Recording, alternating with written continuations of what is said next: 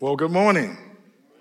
Good morning, Southwestern Baptist Theological Seminary and Texas Baptist College, my family. I appreciate the opportunity to be here today and bring forth God's word.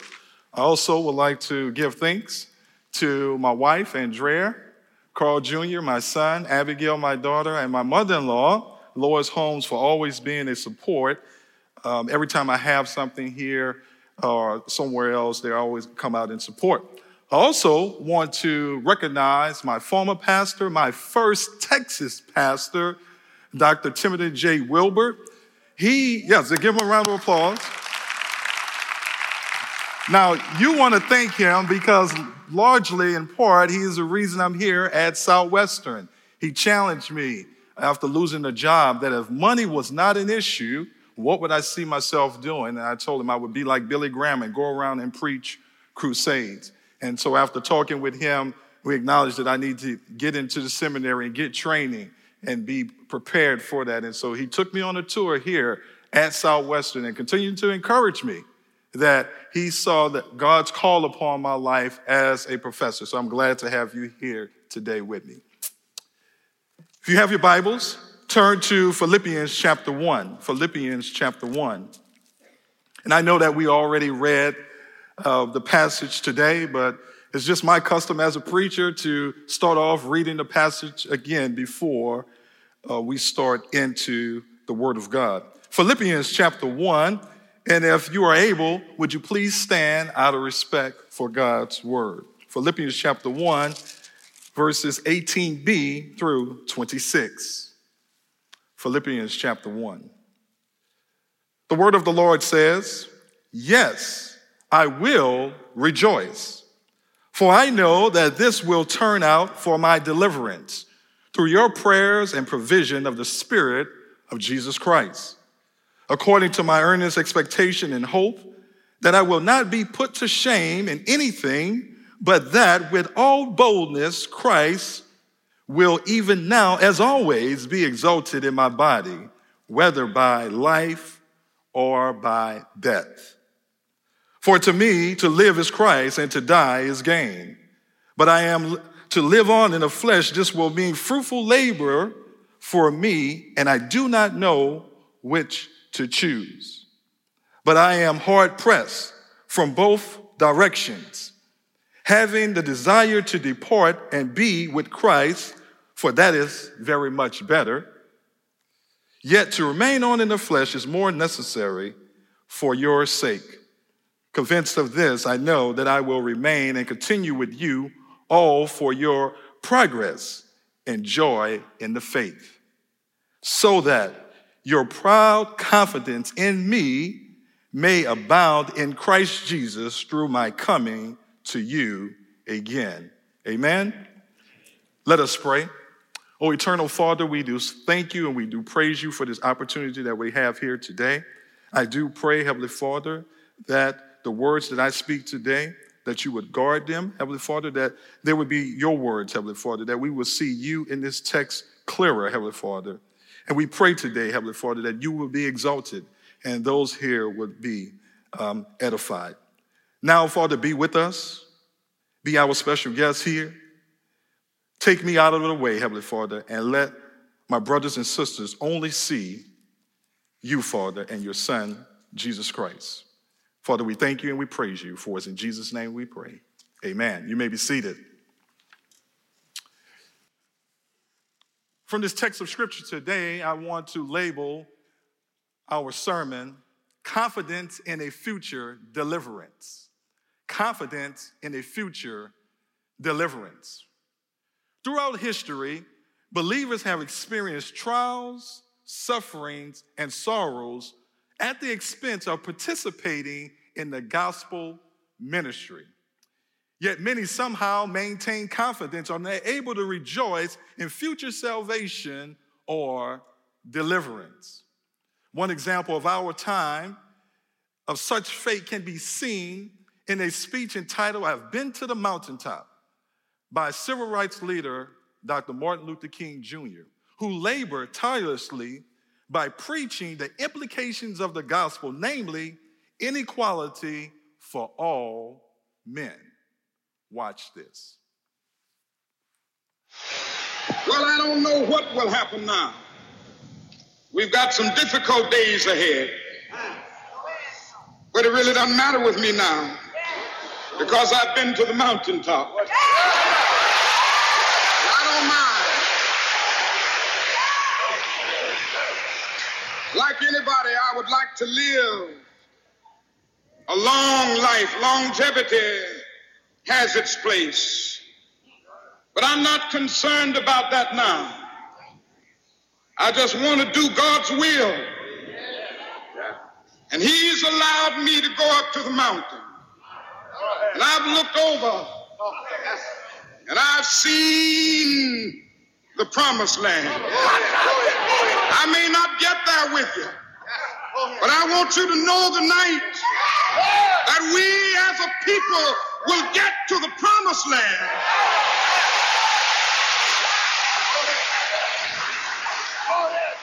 So I'm happy tonight. I'm not worried about anything. I'm not fearing any man. Mine eyes have seen the glory of the coming of the Lord.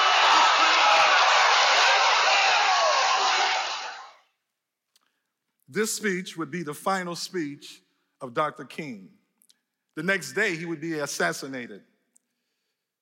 For a significant part of his ministry, he endured threats on his life, beatings, imprisonment, criticism from those that are in favor of inequality by fellow clergymen, and at times even criticism by those, the very people that he labored and proclaimed the implications of the Gospels for.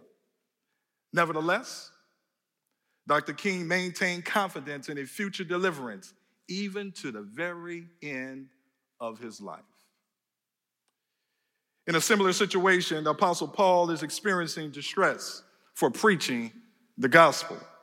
It is here that in Philippians chapter 1, verses 18b through 26, we observe that despite Paul's current distress for the gospel, he joyfully awaits his coming deliverance from the God of the gospel. Look in verse 18. We see here a turning point of the text as Paul moves from his present state of rejoicing to a future anticipation of rejoicing. Notice his words. He says, I will rejoice. Paul displays an inner conviction and confidence that he will remain in the state of joy. And despite being in prison, and despite facing probability of death, and despite the object of ecclesiastic hating, Paul declares that I will rejoice. But how is Paul able to rejoice? And by extension, how are you and I able to rejoice? Maintain a confidence when we experience suffering for participating in the ministry of the Lord.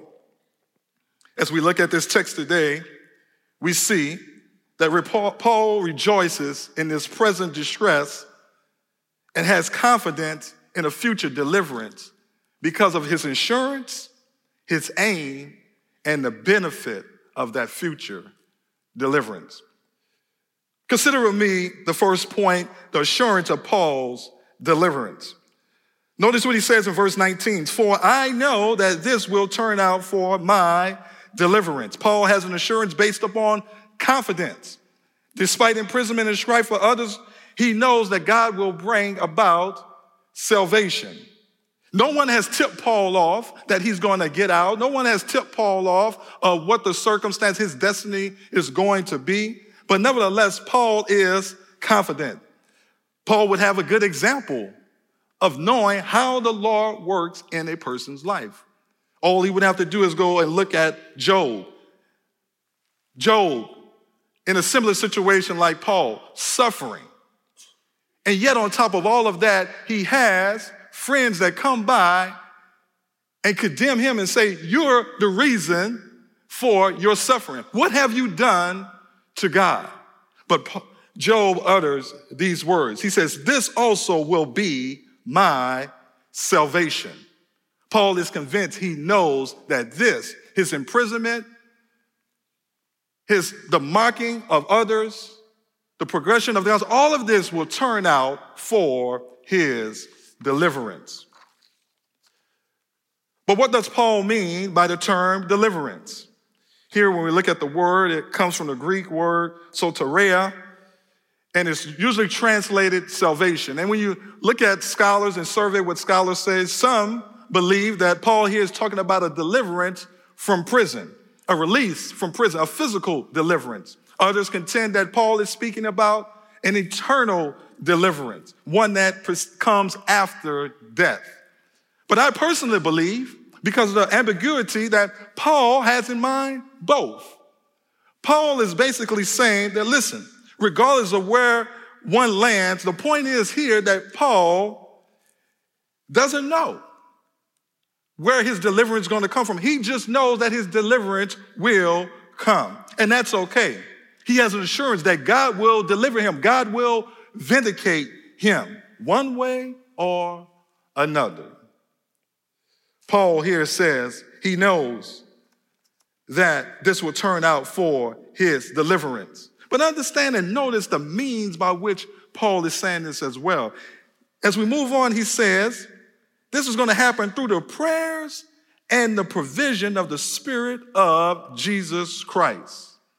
Paul had recently prayed in Philippians chapter 1, verses 4 through 6 for the Philippians. And now he was expecting the community to lobby around him and pray for him and intercede for him as well. Paul, knowing the power of prayer, often relied upon the saints of God to pray for him. Remember in Romans chapter 15, verse 31, Paul requests prayers for him to be rescued from disobedient men in Judea. In 2 Corinthians chapter 1, verse 8 through 11, Paul prays the church for praying for his deliverance from death. And then we see in another situation in Colossians chapter 4, verse 3, Paul solicits prayers that doors may be opened that he may freely be able to preach the gospel. Paul was acquainted with the prayers of the saints. Not only that, Paul had confidence in God's provision made available through the Spirit. Ultimately, what Paul's hope was not in hope itself, but it was in the people of God praying the will of God. That's what Paul's hope was in. You know, this is a good word for us today. To have assurance in God's will for our life. Because the gospel ministry, students, professors, guests, will often take you into places and in situations and circumstances that you find yourself suffering and having sorrow. Money will not be able to get you out of those situations. Your education, your degrees from Southwestern Baptist Theological Seminary and TBC, the best schools in the world, will not be able to get you out of that situation. Your ties to the Southern Baptist Convention or any convention or conference will not be able to get you out of that situation. But you can be sure that because you are of the body of Christ, you will always have the people of God praying the will of God. And if you're in the will of God, that's the best place that you can be. Paul had confidence. He had confidence because he knew that this would come about, his deliverance would come about through the prayers of the saints, praying the will of God and being in the will of God himself. We find an example of that in the Bible. In Acts chapter 4, Peter and John are arrested for preaching the gospel. Then they're threatening their release. And the Bible says that in verse 29, the people of God begin to pray the will of God, and they begin to pray for confidence. And the Bible says in verse 31, when they prayed, they were filled with the Holy Spirit, and they began to speak the word of God with boldness. My brothers and sisters, I'm trying to encourage you today that to let you know that you can be assured that God will deliver you in those times of suffering and sorrow if you're in his will.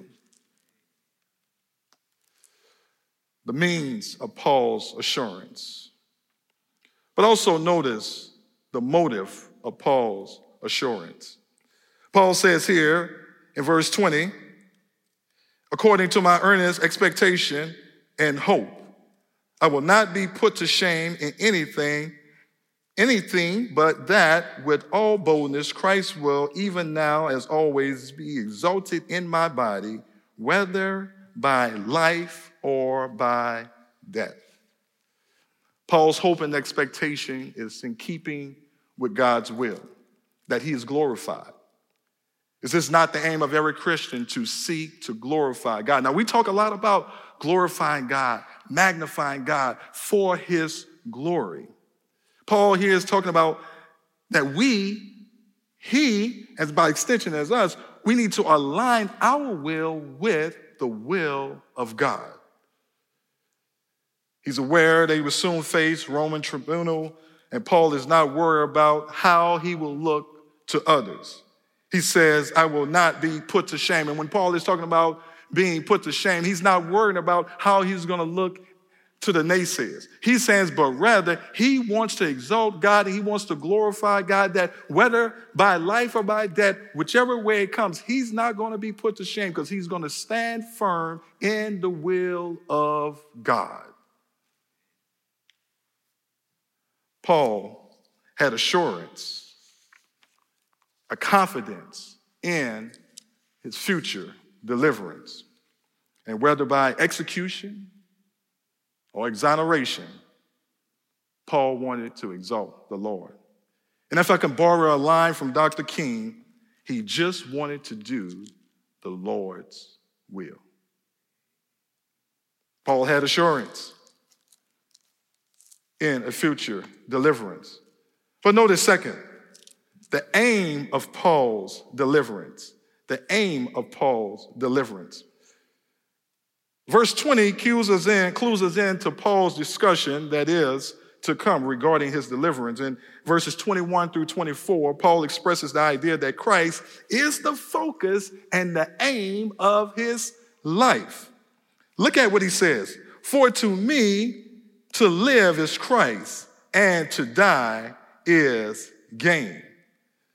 But if I'm to live on in the flesh, this will mean fruitful labor for me, and I do not know which to choose.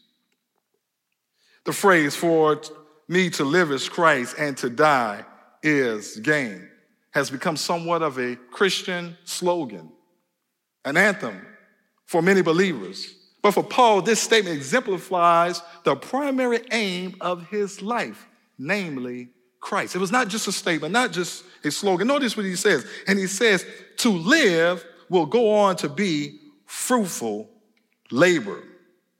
But if I am to live on the flesh, this will mean fruitful labor for you. What labor is he talking about? He's talking about this labor, these works of righteousness. Works done through God, by God, through the Holy Spirit. Among these include preaching of the gospel, for which Paul gave his life.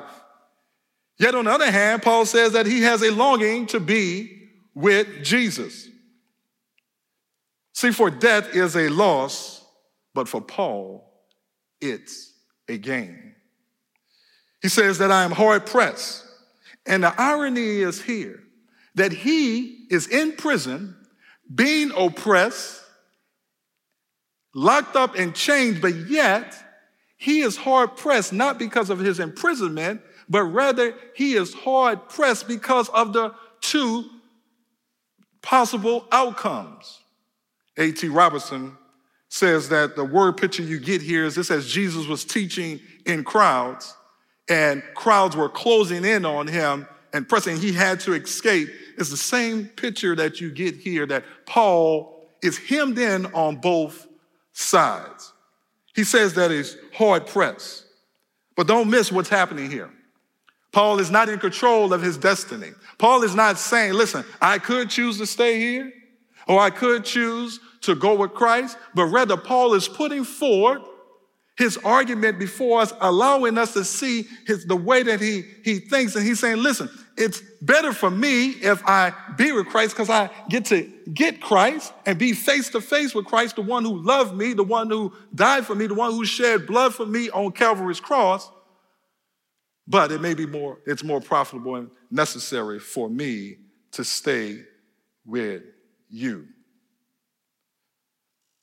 Regardless of how it happens, Paul's life can be summed up: Christ. When Paul lived, it was Christ. When Paul died, it was Christ. Is this unique to Paul? Do we have any people today that think like that live their life like that their total sum of this life is Christ? Meet Samuel Kabu Morris. An example of a person who God and Christ was the sum total of his life. A Liberian prince who converted to Christianity around the age of 14. And time will not allow me to tell you about all the things, how people say that he exemplified a Holy Spirit life, a life led by God. But yet I want to share at least two things with you about Kabu's life. In life, Christ was his aim. Determined to get to America after receiving Christ, he learned more about God. He endured cuffs, curses, and kicks, as one author tells us, in abundance, before and after being allowed to travel to New York on a ship. Once in New York, he labored to learn about God and to preach God consistently and often. One author states that, he says, think of this: an uncultured and uncultivated, but endowed and filled African under the power of the Holy Spirit, on his first day in America, in New York, won 20 souls to Christ. And it were occurrences like these that became the norm. In Kabu's life, it was Christ. But even in his death, the same author recalls these words concerning his death. They said he bore sickness patiently, carefully. He never spoke of pain or disappointment. Coming here at 18 and only living to 20, he always spoke thankfulness that Christ Jesus condescended to come and stay with him. When asked, did he fear death, he replied, "Oh no, since I have found Jesus, death is my friend." For Kabu, Jesus was his sum total in both life and death. He had no fear of death. What about us? Can that be said of us? Does my life and your life, do we exemplify Christ as our aim? Do we live for ourselves? Do we seek gratification, prestige, positions, titles, accolades? Students, is your aim to just get a degree and ride off into the sunset and get the best possible, biggest office and the best ministry position, paying the largest salary possible? Professors, is your aim to sit back in your office, ride this thing out, forget about sharing the gospel, a couple of arguments here and there with faculty members, and we're okay? I want to submit to you, my brothers and sisters, that Christ needs to be the aim of our life. It needs to be the he needs to be the the total sum of our life. Whether living or dying, it needs to be Christ. Paul's aim was Christ. The total sum of his life was Christ. That's why Paul could pen down these words that's found in Romans chapter 14, verses 7 through 8. For none of us live for ourselves, and none of us die for ourselves. For if we live unto the Lord, and if we die unto the Lord. So therefore, whether we live or die, we are the Lord's. Can that be said about us today? Here lies a man, here lies a woman, that when he lived, when she lived, it was Christ. And when they died, it was Christ. Paul has assurance and is confident in a future deliverance. Paul's aim is Christ and his confidence that he has for this future deliverance. And then notice last, we observe the benefit of Paul's deliverance, the benefit of Paul's deliverance. Notice what he says in verse 25. Convinced of this, I know that I will remain and continue with you all for your progress and joy in the faith. Paul understood that his deliverance would be a benefit to others more than himself. In other words, Paul saw the ministry of the gospel. He put others first before himself. Can we find that among any people today? He was convinced, and not only convinced, but he knows that they are still in need of progressing in their joy, progressing in their faith. As it relates to faith in chapter 2, he wanted them to have more humility and take on the mind of Christ. Let this mind be in you that was also in Christ Jesus. They needed more humility. Paul says, I must stay on because it's necessary that you be taught to have more humility. In chapter 3, he wanted them to be on guard against false teachers, those bringing in things that are adding to the gospel and taking away of the gospel. Paul says you need to be trained in apologetics and know how to defend your faith and be able to point those people out. In chapter 4, he encouraged them that believers can do all things through Christ Jesus, who strengthened him and by extension strengthens us. He wanted them to know that his God, their God, our God, will supply all our needs in his children according to his riches and glory in Christ Jesus. Paul wanted them to progress in their faith, but also he wanted them to have joy when they were doing it. He didn't want them to go through life and Christianity and their love and their ministry is a taskmaster, but rather he wanted them to have joy, even when they are suffering for the gospel, to have joy. That's why he says in Philippians chapter 4:4, rejoice in the Lord always. Again, I say rejoice. Paul said, I have to say it 2 times so you can catch on. Again, I say rejoice. Notice the ultimate purpose and benefit of Paul's deliverance. It says, so that because of my coming to you again, your boasting in Christ Jesus may abound.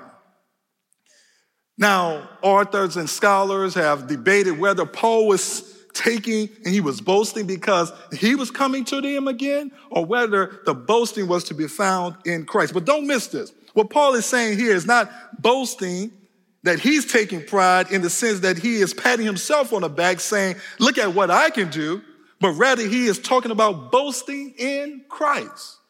Just as he declares in 1 Corinthians chapter 1, verse 31, let the one who boasts, boast in the Lord. Paul is proud. Yes, he's proud because these individuals are going to grow up in the Lord. But ultimately, the boasting, the glorification, the exaltation belongs to the Lord. In other words, he says, won't he do it? That's what he was saying. Won't he do it? Paul understood that his ministry to the Philippians was ultimately for the purpose of increasing their boasting and pride in the Lord, their confidence in the Lord. Your approach to ministry, do you put people first? Do you say, listen, I'll be done wrong. I'll take the suffering, but I'm going to put them first. The reason you get up and come to school, are you planning to put people first in ministry? Is that your end goal? Professors, when you are in the class with that student, are you looking to put them first? Or do you have the mindset, how dare you talk to me like that? Paul understood that ministry was about people. This is why Paul was able to rejoice in a future deliverance despite his present distress. Paul had confidence in the Lord. Paul had assurance in the Lord. His aim, his total sum of his life was the Lord.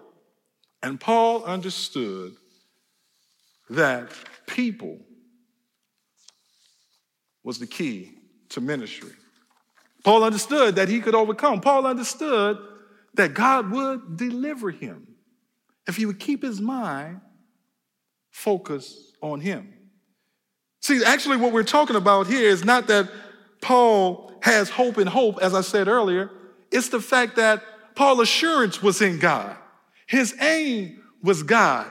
And ultimately, he wanted more of God. Whether it was preaching to people or whether it was dying, it was all about God. Where do we find confidence like this today? During the civil rights movement,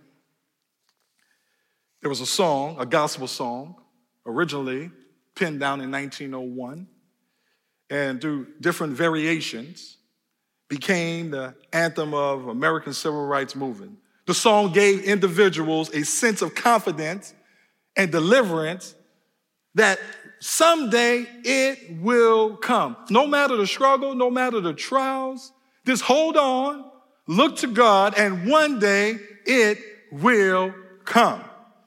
The song is, "We Shall Overcome." If you allow me to say a few verses from the song. We shall overcome. We shall overcome. We shall overcome someday. Oh, deep in my heart, I do believe we shall overcome someday. We are not afraid. We are not afraid. We are not afraid today. Oh, deep in my heart, I do believe we shall overcome someday. We are not alone. We are not alone. We are not alone today. Oh, deep in my heart, I do believe that we are not alone today. The truth will make us free. The truth will make us free. The truth will make us free someday. Oh, deep in my heart, I do believe we shall overcome someday. And if none of those verses get you excited, listen to this last voice. You need to jump out of your seat. The Lord will see us through. The Lord will see us through. The Lord will see us through someday. Oh, deep in my heart, I do believe we shall overcome someday. My brothers and sisters, students, this is training ground. There's a world out there that's ready for you to participate in the gospel ministry. And although us as professors and others would love to tell you that the best is yet to come, there will be people who will mock you, people who will be against you. Whether you are going over the land, whether you're going over the water, whether you find your gospel ministry in the White House, in the Senate House, or down in the crack house, there will be suffering, there will be sorrow, and there will be trials, whoever puts his hand to the plow for Jesus Christ. But I'm here to tell you today that you will be able to overcome. God will bring your deliverance, whether by life or by death. All you need to worry about is making Jesus the sum total of your life.